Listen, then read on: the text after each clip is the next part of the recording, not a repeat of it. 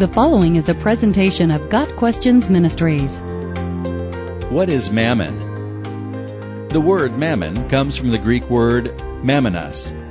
Similar root words exist in Hebrew, Latin, Aramaic, Chaldean, and Syriac. They all translate to money, wealth, and material possessions.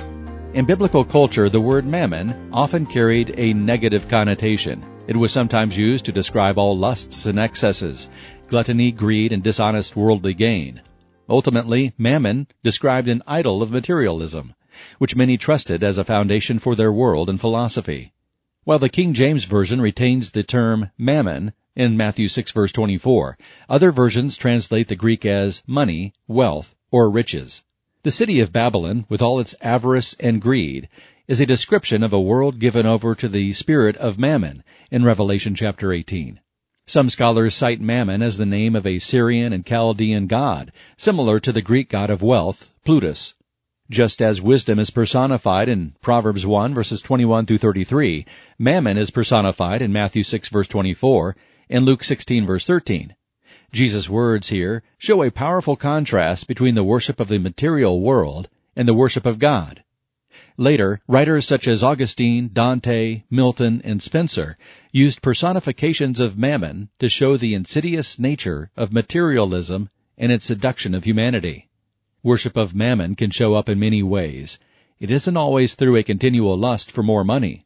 When we envy others' wealth, are anxious over potentially unmet needs, disobey God's directives about the use of wealth, or fail to trust God's love and faithfulness, our thinking is out of balance concerning material wealth. In the Sermon on the Mount, Jesus teaches about our relationship to material goods. He says, "Do not store up for yourselves treasures on earth, but store up for yourselves treasures in heaven. For where your treasure is, there your heart will be also. No one can serve two masters. Either you will hate the one and love the other, or you will be devoted to the one and despise the other. You cannot serve both God and money, or mammon." Matthew 6, verses 19 through 24. The Apostle Paul writes of the godly perspective toward mammon. "Godliness with contentment is great gain. For we brought nothing into the world, and we can take nothing out of it. But if we have food and clothing, we will be content with that." Those who want to get rich fall into temptation and a trap, and into many foolish and harmful desires that plunge people into ruin and destruction. For the love of money is a root of all kinds of evil. Some people eager for money have wandered from the faith and pierced themselves with many griefs. 1 Timothy 6, verses 6 through 10. Solomon writes of the futility of chasing after mammon. "Whoever loves money never has enough. Whoever loves wealth is never satisfied with their income. This too is meaningless." Ecclesiastes 5, verse 10. Lust of any kind is insatiable, no matter how much time or effort is poured into the pursuit of the object of lust.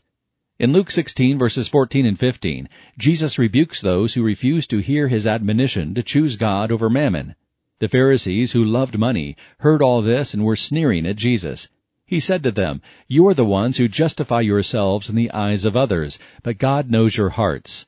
What people value highly is detestable in God's sight." The parable of the rich fool in Luke chapter 12 is the story of a man who lives to increase his wealth, yet in the end he loses his soul, because he is not rich toward God. Verse 21.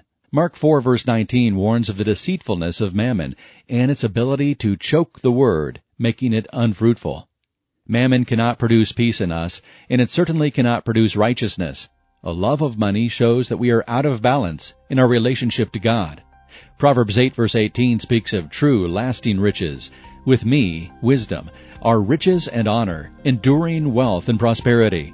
Jesus teaches us in Matthew 6, verses 19 through 34, to not worry about our physical needs, about houses or clothes or food, but to seek first His kingdom and His righteousness, and all these things will be given to you as well. Verse 33. God Questions Ministry seeks to glorify the Lord Jesus Christ by providing biblical answers to today's questions. Online at gotquestions.org.